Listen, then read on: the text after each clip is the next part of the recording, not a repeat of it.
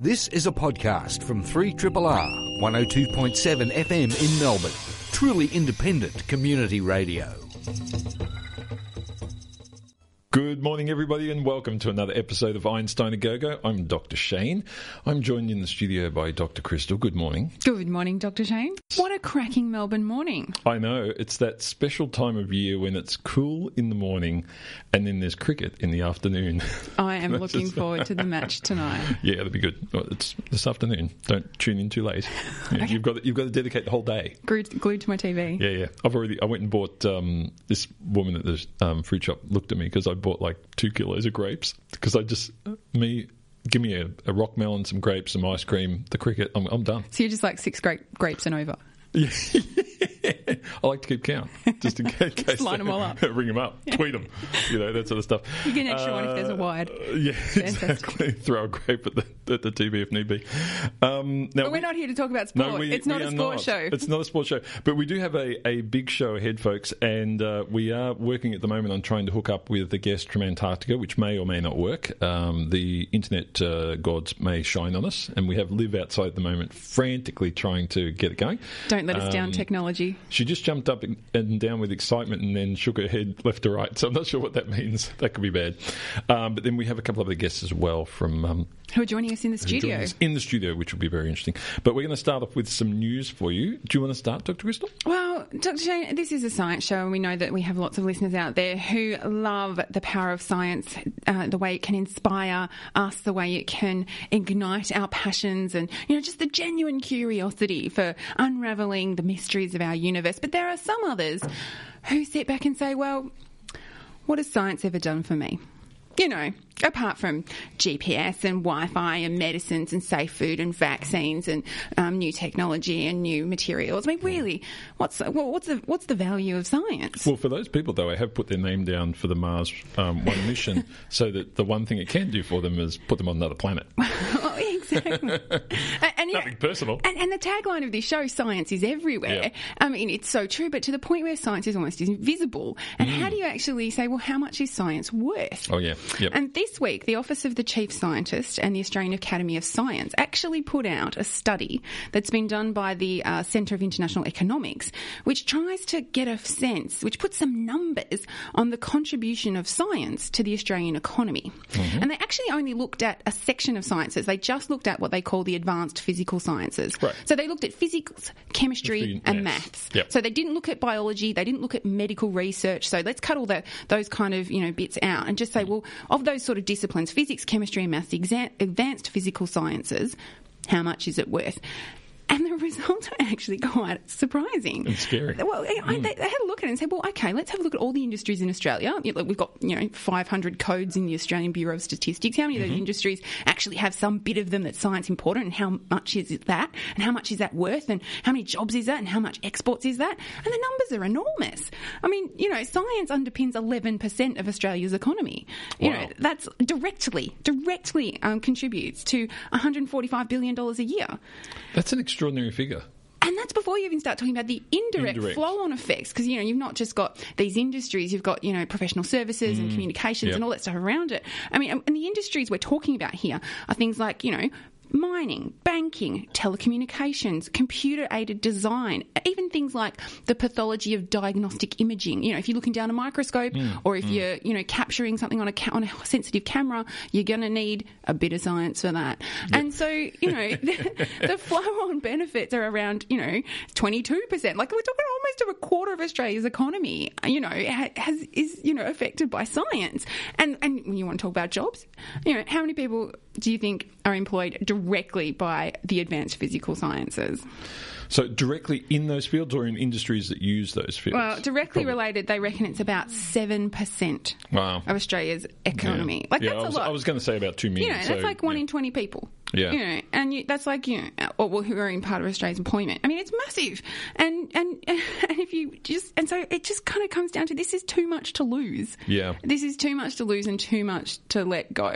And so when we start listening, especially in the lead up to the budget, and we hear a lot of talk about the economy, what are we really talking about? And if you want to talk about the economy, then you better start talking about the science that underpins the economy and what's your plan for that?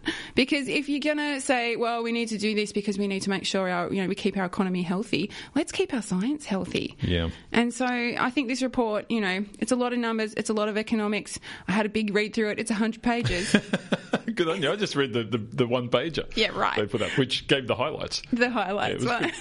Yeah, but I think it pretty much it did paint the picture, though. The thing that a lot of people aren't talking about is what happens as a result of de-investment. So it's not like, I shut down part of my shop for a couple of weeks to see what happens, and then I just opened it up again. I mean, that is not what works in the sciences. I mean, you take these bits out, and it will take you 10 to 15 years to build them back up. So if you're talking about de-investing in science, then you realise that you are de-investing in a 20-year period, not just for this budget round, but for the next 20 years. So then when you look at those economic benefits that you're talking about, you have to, and this is where I think the calculations become a bit hairy. It's kind of like asking the Bureau of Meteorology to do a 30-day forecast. I mean, they'll give it a good crack, and you can tell how bad it's going to be for the next 7 days. But beyond that, the statistics start to get out of control. And so if you look at the economic modelling of what happens when you de-invest in science over the longer period, it's not just the numbers that you've been talking about there. It's far more excessive than that, and your ability to actually get it going again will be a lot. It's like the climate change debate. It's cheap to fix now, it's expensive to fix later. Well, science in industry is exactly the same. It's cheap to keep it going now, but it is damn expensive to, get it back to where it needs to be later. And our prosperity now is because of that investment that's been happening over the generations. So essentially what we're doing now is we're making investments for our grandkids. Yeah, no, that's exactly investing right. in science today is building a future for the grandchildren, and for the next generations. It really is. And we are flourishing now because of that long generational strategic investment, which is why we need a long-term strategic plan for science in Australia. I think, too, that the numbers we're talking about are not... I mean, you hear a lot about this, but the numbers we're talking about for investment in science are not large relative to investment in other areas. They are really small, and the amount you get back from that investment is really high. So if you were to put your money into something, I mean, if they started selling bonds for Australian research, for example, I would buy them because research is a good bet, and the industries you talk about and the number of the amount of money in those industries as a result is. It's pretty solid. And that's just the physical science. We're not even talking about the health and medical research side of things. So when you start even factoring that into the picture, it's really quite significant. Now, let me tell you something. Let me tell you about some outcomes of science. Well, some proposed outcomes. As you know, if you want to go to Mars, and for all those of you who've signed up to that Mars television show, you may be aware that at the moment we're not even sure you'll live the full journey. So it may be a bit of a one of those shows that gets cancelled after 3 episodes or something because everyone's dead. But it is interesting knowing just how long we can last in space. I mean, the conditions are very different. Low Earth orbit stuff is pretty safe in terms of radiation and so forth, but the effects on our body of being in zero gravity or microgravity are really quite profound. And it's interesting, NASA is about to send up a guy named Scott Kelly, who's joining a couple of Russians on one of the Soyuz spacecraft, and they're going up to the International Space Station for a year-long run. An entire year. Now, this isn't the longest this has happened before. In fact, a guy named Valery Polyakov spent 440 days on Mir back in the day. Remember that old broken down Tirana that was orbiting us for a while? 440 days, so well over a year. But the sort of biomedical science that we had back then to study, that particular cosmonaut's condition was nowhere near as sophisticated, and we didn't have the genetic capabilities we have now to watch and see how we changed over time. So doing it now is important if we're thinking of sending people to Mars in the next decade or so. I mean, it has such impacts on your bone density, on your hormones, on your circadian rhythms. Everything's so different. Exactly. Your entire physiology. Everything changes. Now, what would be the most unbelievably lucky, super cool thing that NASA could hope for with this guy? That he is really healthy? That he has a twin, an identical twin, that is also working for NASA, that will be on the ground during that time. No way. This guy So this is like the ultimate control experiment. Yep. So he has a twin, and his twin brother Mark, and they're identical, so they're not fraternal twins. They're, what's the other term? The other term? They both came from the one egg twins. That's what I'm trying to think. I'm sure Dr. Cromo will be sitting at home absolutely, squealing at the radio. These guys are identical. One's going into space for a year, one's staying at home. Fantastic. So cool. I mean, one thing that will happen if you're, been a long time listener of the show, folks, you'll realise that the guy in space is going to come back a little younger because of Einstein's theory of relativity. So he'll be travelling at high speed, which means his time frame will slow down slightly. He'll be about 10 milliseconds younger after a year. I'm not sure you'll be able to tell. Imagine the profiling you could do. You could do genetic transcript analysis. We'll look at what genes are turned on and what genes are turned off. You can look at what the effects are, and then you could do the same thing to the brother on the ground, and then you can compare and contrast what those changes are and whether you would expect them to have changed or not. It's terrific. Yeah, it's going to be amazing, and it means they can really pull out. I mean, in a year, a person changes a lot. A lot of things can happen, with your body and various risk factors that you walk into a situation with. So being able to take those in two people that are as close to identical, and people change as they age. They have different experiences, so they will be a little different, but genetically they are basically the same individual. I mean, you've got to remember this still is an experiment of one. Oh yeah, it's still an experiment of one. And there's still a lot of sort of conflict, sort of stuff around the edges that's not going to be as, you're not going to be able to draw huge conclusions from. But in terms of the best case scenario of what you can achieve with the resources and the situation you have, having an identical twin is possibly the best boon to the study. It's pretty cool stuff. So anyway, that's going to be happening, and we'll see how that pans out. But I think it will be interesting just to, I'd love to stand them next to one another, at the end. And I think the guy from space will probably look maybe a little taller, because he won't be under the influence of Earth's gravity. So I don't know what the physical state of an astronaut is after they come back. Oh, they look like crap. Well, they're a bit floppy, because their muscle tone is very hard to maintain. So it's a hard environment. So it'll be very interesting to see what the two of them, how they compare when this is all done. So interesting stuff. We are hoping to cross to Antarctica. Is Liv giving me the signal of success? A shaking head left to right. I take that as a good to go, Liv? No, it's a thumbs down. Luckily, we have two awesome guests in the studio. We have two awesome guests in the studio. We're going to be talking to us about cognitive behavioural therapy and insomnia. Yes. And also sending things up into space. Yeah, and monitoring the Earth's, how wet the soil is, which is an important measurement to make. We are here in Triple R land, and it is one of those days where we think the technology might be working for us. We're hoping to go directly to Antarctica to speak to Beth Healy. Beth, are you there? Hello, Beth. Can you hear us? Yes, hello. How are you, Beth? Yeah, I can hear you well. Fantastic. Yeah, good, thank you. Hello. Now you're down at Concordia Base. Tell us a bit about that. I don't think many Australians here in particular will be aware of this because it's not one of our bases. No, it's not. Although we've had a few Australians pop by during the summer from the Casey base at the coast.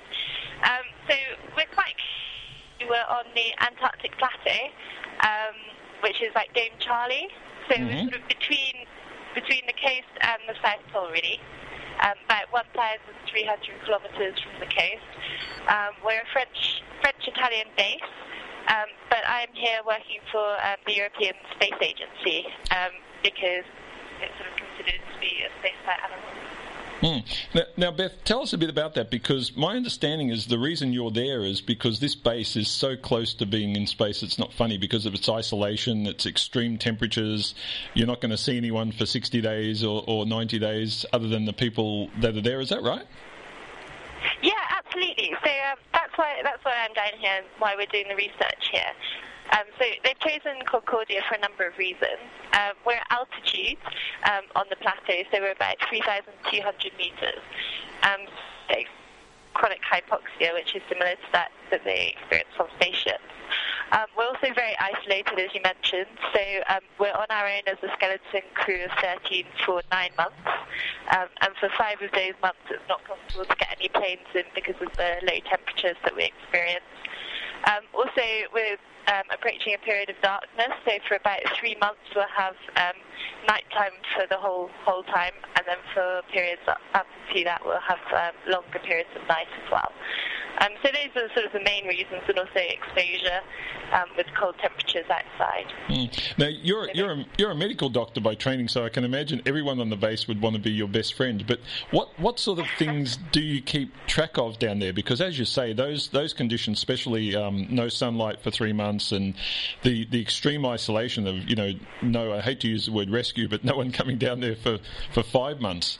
What sort of things do you have to keep track of, and what sort of experiments are you doing? Okay, well, I mean, because of the isolation, there's actually 2 doctors here. So there's another doctor whose main role is as the clinical doctor, and then I'm here mainly as the ESA researcher. But because of our isolation, we're unique in sort of the position of having 2 doctors down here. So in terms of the experiments we're doing one which is sort of a video diary. So the crew every week are sort of talking to a microphone and camera on a computer, which is analysing their mood, and that's something which we're hoping to use during spaceflight as well. Mm-hmm.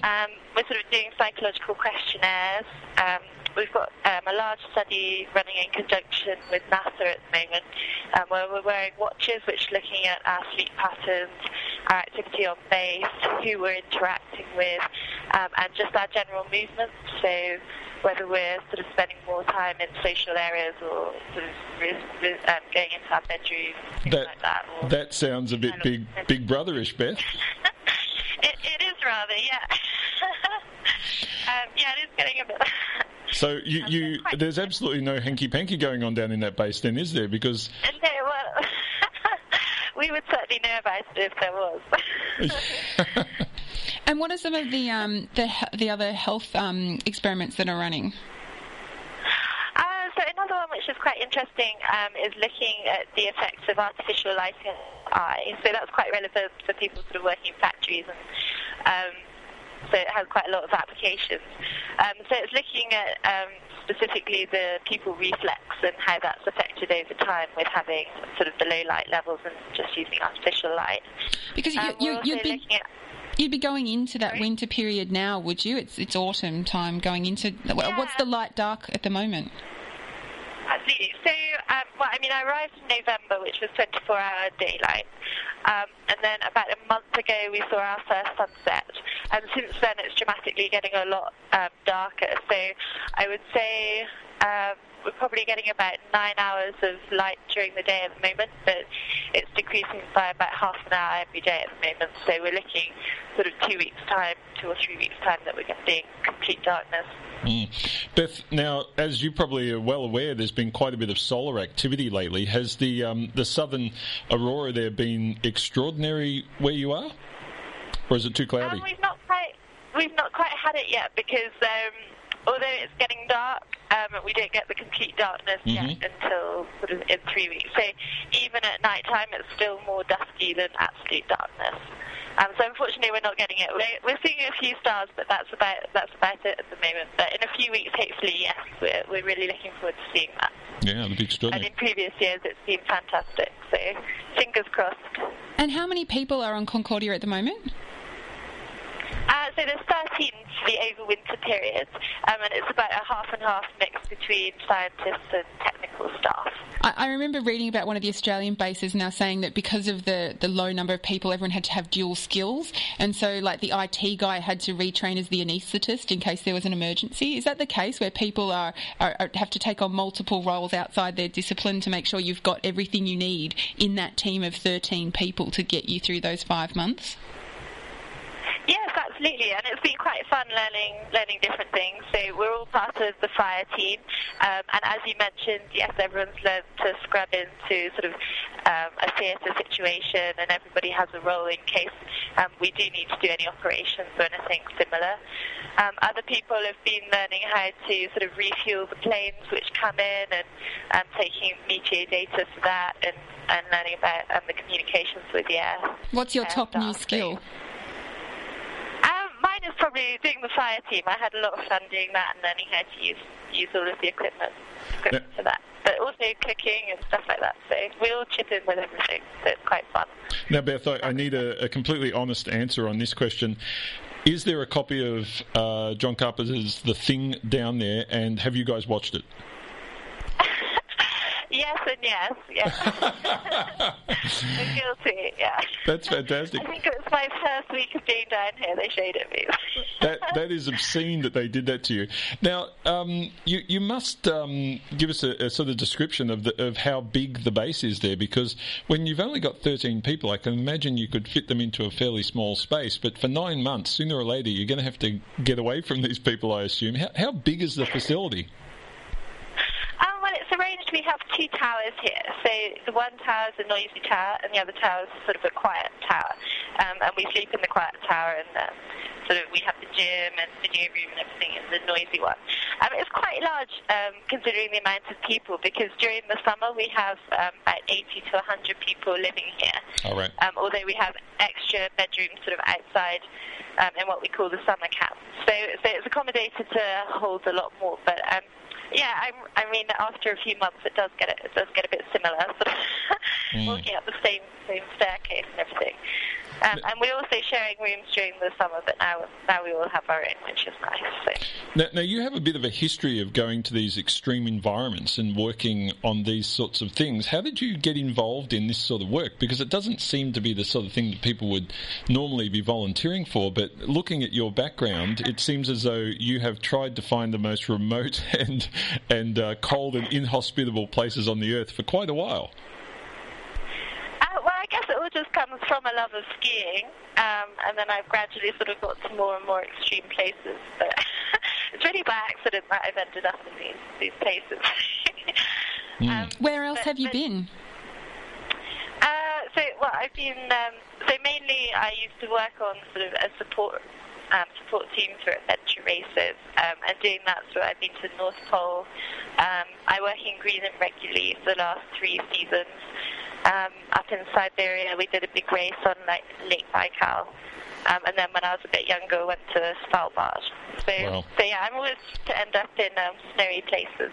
Yeah. But Antarctica was a big one for me, so I'm glad to get down here. So for myself. Beth, what's the plan moving forward? I mean, you've had so much experience with these sorts of environments. You're part of the European Space Agency. Is that your goal, to actually be on one of those missions at some stage? Given you've pretty much explored every corner of this planet, what's next? I mean, I wouldn't say no, but I think probably this is as extreme as I want to get. I think.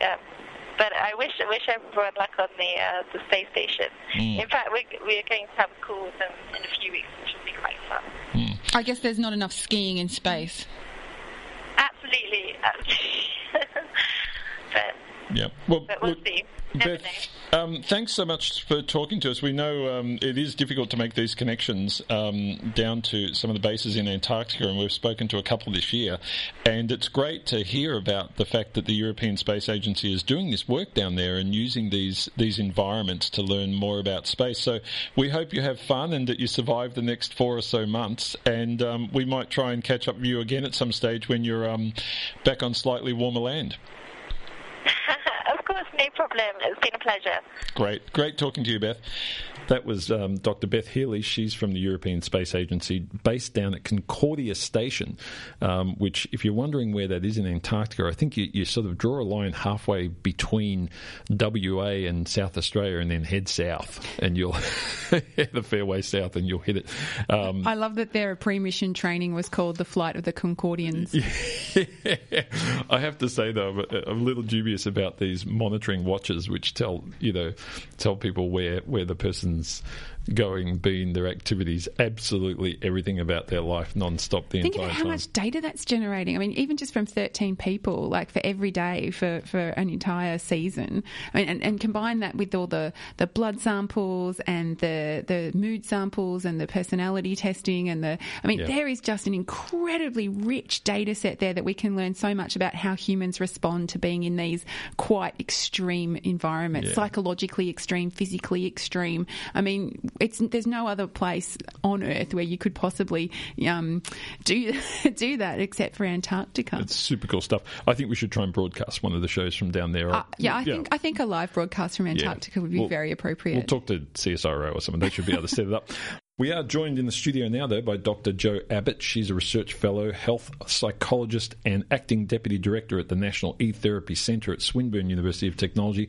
Welcome to the studio, Jo. Thank you, Shane. Thanks for having me on your show. Look, it's great to get you in on the topic you're working on, because I think, Christabel and I are both parents. We appreciate the lack of sleep and what that can mean to people, but I suspect a lot of people suffer from insomnia and these issues. You're coming at this from a very different angle, though. This is the use of the web and the use of online resources. Tell us a bit about the approach to dealing with things like insomnia and other health issues from that perspective. Sure. Okay, so there's a lot of work that we do as psychologists with people to help them overcome things like anxiety, stress, sleeping difficulties, where they need to go away and learn things themselves, like practice relaxation, learn to gradually face their fears. So there's a lot that people can do largely on their own, kind of like a self-help book in a way, but we can put that material on the internet and give different levels of support to people. And we find that some of the work that we do in face-to-face therapy transfers well online and helps get treatment out to people who there's just such a small proportion of people with mental health difficulties that are accessing face-to-face support. Services, yeah. Because people do go to Dr. Google, don't they? They do, yeah. And when you say transfer, I mean, are we talking about like a video chat session with the clinician, or are we talking about them just reading something or watching a video? What is that transference that compares to a face-to-face? Sure. Well, there's lots of different types of internet treatment.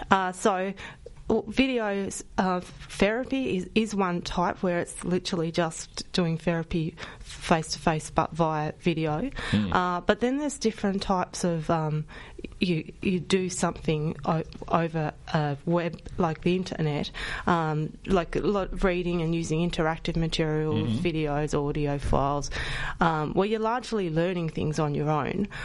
So it might be educational, or it might be about how to change thoughts and behaviours that can help you feel better. And then there's other more additional things like online support groups, mobile apps. There's a whole range of things. And also virtual reality, where people can be immersed in virtual-like environments to help them overcome fears or just feel like they're in a particular space, but rather than actually being in that real space. So there's a real exciting range of ways we can deliver treatment online. And this sort of, I guess it's called cognitive behavioural therapy, is that right? That's right. That's the technical term? Yeah. I know because I've had it. I've been on the receiving end. And it is very, very effective, because it does, as far as I can tell, and you know the science behind this, but it seems to change your associations. So, I associate bad feelings with this particular thing, or whether it be spiders or public speaking or or anything else, and it seems to change the way you react. Is that how it's supposed to work? Yeah, it's about looking at our thoughts and our behaviours, and looking at what say, for example, thought patterns are unhelpful, unrealistic, and helping make them more realistic. Now, this is not saying you have to be really positive, but we can say someone has depression, they can get caught up in thinking quite negatively and pessimistically, and that's hard to change. But we're not trying to dismiss that. We're just trying to help them gradually feel more realistic, rather than saying, I'm never going to feel better. We can help them to think about ways they might actually be able to start to feel a bit better. Do you have a good feel for which groups of people are particularly responsive or particularly benefit from these kinds of deliveries of health services? Are there groups of people who might be traditionally more hesitant to go and see someone in real life, but not real life, in face-to-face, but happy to engage virtually? Yeah, sure. Well, there's certainly people need to feel comfortable using the computer and the internet, but we do find that there is still a fair bit of stigma attached to mental health, and so there is a reluctance for people to go and see someone face to face, but also a lack of awareness of other options. And even the options of face-to-face treatment. So for people that want to largely do things themselves to feel better and don't feel comfortable talking about their mental health to someone, internet-based treatment can be really good, even a first step, and then that might help them then feel comfortable to go and see someone face-to-face. I think this is one of the areas too where, I quite happily and quite proudly, state that I have, seen a psychologist in the last 5 years, and it was a transformative experience for me. Right. This is something that was very important, and I think more people need to be open about that this is occurring, and you wouldn't hesitate if someone saw a cast on your leg and saying, I broke my leg, being a fool. But mental health issues are considered differently in our society. I mean, maybe 50 years from now we'll look back ashamed that we even used a different term, mental health, rather than just health. But at the moment, I can see where this would be something very valuable. In terms of, we have a whole generation now, and, Dr. Crystal was just talking to us during the break about her date night and how all these other people on dates were just sitting there on their phones, presumably texting the person they were sitting with. How many times have you been in a restaurant and you look over and there's two people sitting there with their wine and their food, but they're both on their phones? And I mean, we have a whole, not just young generation, but, a new generation of I guess, online interaction that is infesting every element of our lives. That's right. It stems to reason we can use that very effectively. Are you gearing things towards, the tablet, the phone, as opposed to the traditional computer? Absolutely. I mean, we're still heading in that direction, but what these people in my area are doing, we're really realising that, we know that a longer treatment program will be helpful if people use it, but we have to look at ways to make treatments more engaging and accessible, and people are using their phones, and that's what will help them stop and actually do something for their health. So we're looking at ways to make treatment even more brief and short and sharp and engaging, ways to incorporate monitoring and gaming. You can add gaming elements to mobile apps. So in your area of research in insomnia, I mean, how much of a problem is insomnia, generally? I mean, you can't sleep, but when does it become, a critical mental health issue?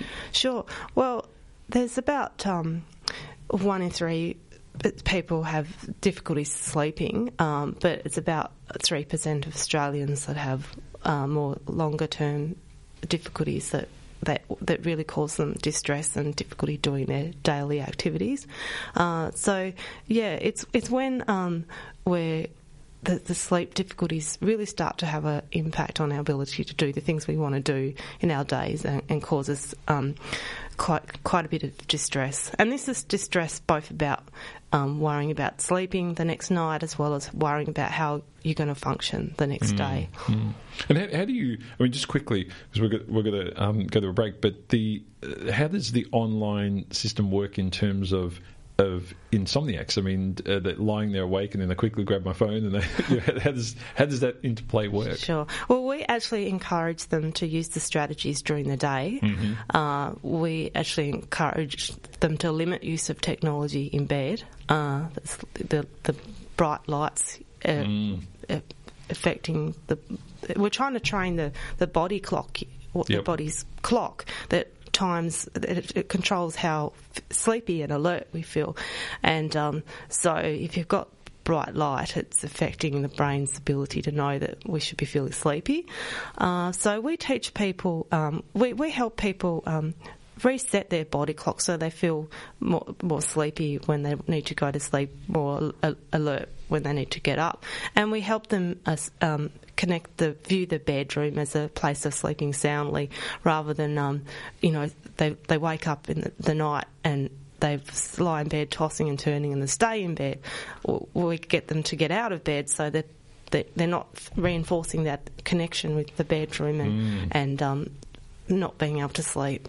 Look, it's fascinating stuff, and I think everyone has had sleeping problems at some stage in their life. I suspect everyone goes through it at some stage, and some people get stuck in it for a longer period. So all of this stuff is great, and seeing it come online in this different form, even as you say, if it gets them in the door later, seeing a professional face to face down the track, I think it's fabulous to use all of these technologies to their greatest effect. So good work, Jo, and thanks so much for coming in. Thank you for having me. Dr. Jo Abbott is a research fellow and health psychologist and acting deputy director of the National E-Therapy Centre at Swinburne University of Technology. Now, we are joined in the studio by Dr. Christoph Rudiger, who is a senior lecturer in the Department of Civil Engineering at Monash University. Welcome, Christoph. Hello, thanks for having me. Now, I remember a couple of years ago when there were all the flooding up in Brisbane, I said there was a term that you heard that hadn't come up before, which is somebody get me a hydrologist. Your background's hydrology and that area of civil engineering, so water and the land? Yeah, basically we're looking into how much water is in the land just for water resource purposes, water availability for plant growth, and flooding for that case as well. Because I guess people don't normally think about how much water is in the land. We think about how much water is in the ocean or in the lakes or in the streams, but a lot of water resources are in the ground. Yeah. So now you're working on a very interesting project that involves some group called NASA, never heard of them, with one of the satellites that's now up, and you were explaining to me just beforehand that it's now started its activity phase, so they've got it running. Tell us a bit about that satellite and what it's there to do.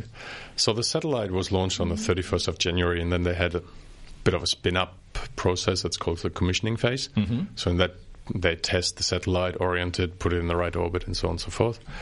And now they've started spinning it around its axis so it can scan a larger area of the surface. Mm-hmm. And it operates in the microwave spectrum, so it actively and passively. That means it measures whatever comes up from the surface, but it also sends down a signal and looks at what's reflected. Okay. Now, what sort of things? I mean, obviously, hydrology is, as you say, it's looking at the amount of water in the soil. Is this like looking at a sort of global map of soil moisture? Is that the goal here? Yeah, it's the goal of the satellite is really threefold. One is water resources, so we're mapping the soil moisture content globally on a 3-day basis, but also freeze-thaw conditions, because that influences how much carbon can be captured by the surface or even released. I mean, you go into the tundra and northern, and that's very important to understand how it works. Right. Now, give us an idea of these soil moisture conditions, because, as Dr. Crystal said earlier, we sort of have this very good image of water in a lake or in the ocean, but how much water can be contained, I guess, by volume in soil or in desert sand, or how much is in there? Well, that's quite variable, especially in the desert. We've had some campaigns out there. During the summer, there's hardly anything, and then you've got, for sand, 25% of the pore space can be filled with water in the sand. In clays, it's much more. But the available water is then in the order of 20% of the volume can be filled with available water. So. And do we know much about this across the globe? I mean, it seems something that you'd expect we already should have had a look at. Do we just not have good maps of soil moisture content? Well, the problem was the technology. Really, with SMAP, for example, it's been difficult to put a a satellite dish up into space that was big enough to give us the accuracy. Right. The smaller the satellite dish, the lower the accuracy. So now we've managed that. So how big is this satellite? The dish is 6 meters, so it works like an umbrella. Yep. It was shot up, folded together to 30, 40 centimeters, and then once it was up, was it 3-4 weeks ago, they unfolded the umbrella, and now it's working. What a big moment when it pops open. You just like... When it pops open, but most importantly, yeah. I can imagine everyone holding their breath as they're just like trying to deploy this. Yeah, you must meet some of these people in bars and they talk about their little CubeSats and you go, huh. So we've got a satellite up there. It's all popped out. It's got the microwaves, measurements going, and we're going to find out how much moisture is in our soil. Why? Well, the important thing is, for example, for weather forecasting, the water in the soil regulates how much energy is released, how much energy is stored in the soil. And the more water you have in the soil, the more goes into the atmosphere, cloud formation. And the BOM will have 3 to 6 hour delay of the data coming through, so they can use that in the weather and climate forecasts. So almost in real time. Like you only got a few hours delay on that information. Yeah, for us, 3 to 6 hours is called near real time. Yeah. Right, so. Yeah. I mean, that sounds extraordinary. So, I mean, because I was just thinking in terms of a typical day, there must be quite big differences between the night cycle and the day cycle, especially if it's a hot, non-cloudy day, in terms of the way in which that water, amount of water in the soil changes over that period. Is that right?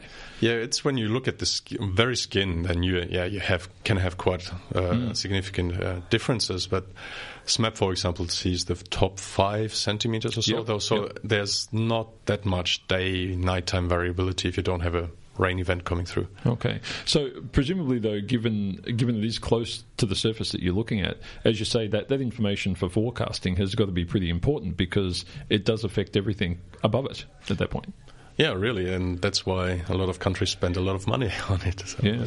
Now, I wanted to talk about the resolution of these things. It's a damn big planet. Quite big satellite actually, but how fine is the detail of these maps when you start looking at the surface? Are we talking about hundreds of kilometres, or is it better than that? So the final SMAP product will be in the order. There'll be different products, 3 or 9 kilometres, which is enough for weather forecasting. Yeah.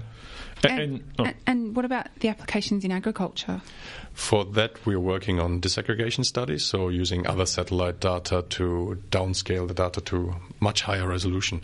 Also, the Europeans have launched last year in April a satellite that will give us 250 meters, but at a different time scale. Wow, down to a resolution of 250 meters. Yep. It feels like a lot, but when you're up there and you're looking down, I mean, if you do the old Google Earth and zoom out and then start thinking about how big this is, it's actually pretty small. Do you can you do sort of increased resolution maps around cities and so forth? Because I can imagine that's where the Bureau would be particularly interested in that, or is it just that you can't see the moisture? We concrete the crap out of everything. I mean, what do you see when you look at the cities? Yeah, we don't look at cities at all in that regard because, as you said, the concrete, we can't see through the concrete, and there's also too much radio interference. Okay. So radio frequency, mobile phones and stuff like that, they do interfere with our signals a bit, and in cities it's even worse. Yeah. So you need some pretty sturdy algorithms to kind of account for that. We create what's called RFI maps, radio frequency interference maps, so we know what level of interference we have in the areas. And what's the sort of sunset clause of the project? Because usually these sort of satellite scenarios will run for a year. They'll collect a certain amount of data. People will examine that. How long is this project going to go for? So the satellite is 3 years for sure. 5 years is hopeful. And it's got fuel for 100 years. Fuel for 100 years? Just in case. Is that plutonium? No, it's just it's 200 kilograms of solids and a bit of liquids. Right. Just to adjust orbital stabilization. Yeah. Look, it's super cool stuff, and I have to say, hearing about these sorts of measurements on that scale and just how fine that. I mean, it sounds large, but that is fine detail on a planet the size of Earth, and it really is cool. So you can map it farm by farm. It's incredible. Yeah. And presumably you'll have a whole lot of people after this data as it comes out. Not just the meteorologists, but presumably others as well. Yeah, I mean, here in Victoria we're working with what used to be DEPI, so Department of the Primary Industries looking into developing applications for farmers so that they can look into their irrigation practices. Yeah, no, I can imagine that would really lead towards great optimisation, especially in some of the larger farms, which are well bigger than the size of these pixels. Water is an important resource. It certainly is. Dr. Christoph Ruediger, thanks so much for coming in. Great talking to you, and good luck with the ongoing work. Thanks a lot.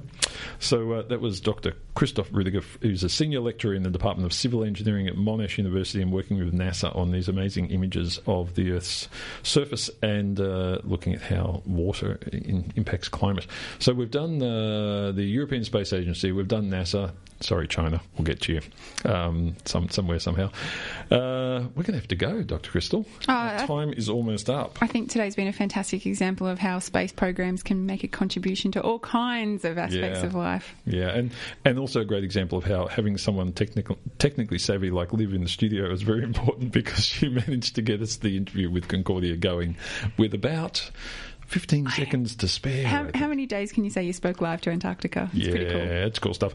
We're going to have to hand over to the team from Eat It now, though, folks, because I can see Matt Stedman over there waving at me, and Cam is cooking up a storm, and you probably heard his voice go past the studio. His dulcet tones go right through the insulation of the door. Not much we can do about that. But we have enjoyed talking to you again today about science, and we will do so again next week. It is our very great pleasure. Remember, science is everywhere, and until next week, try and notice the science around you, because as Dr. Crystal said earlier, there's plenty of it. Thanks for listening. You're listening to 3RRR. This has been a podcast from 3RRR 102.7 FM in Melbourne. Truly independent community radio. Want to hear more? Check out our website at rrr.org.au.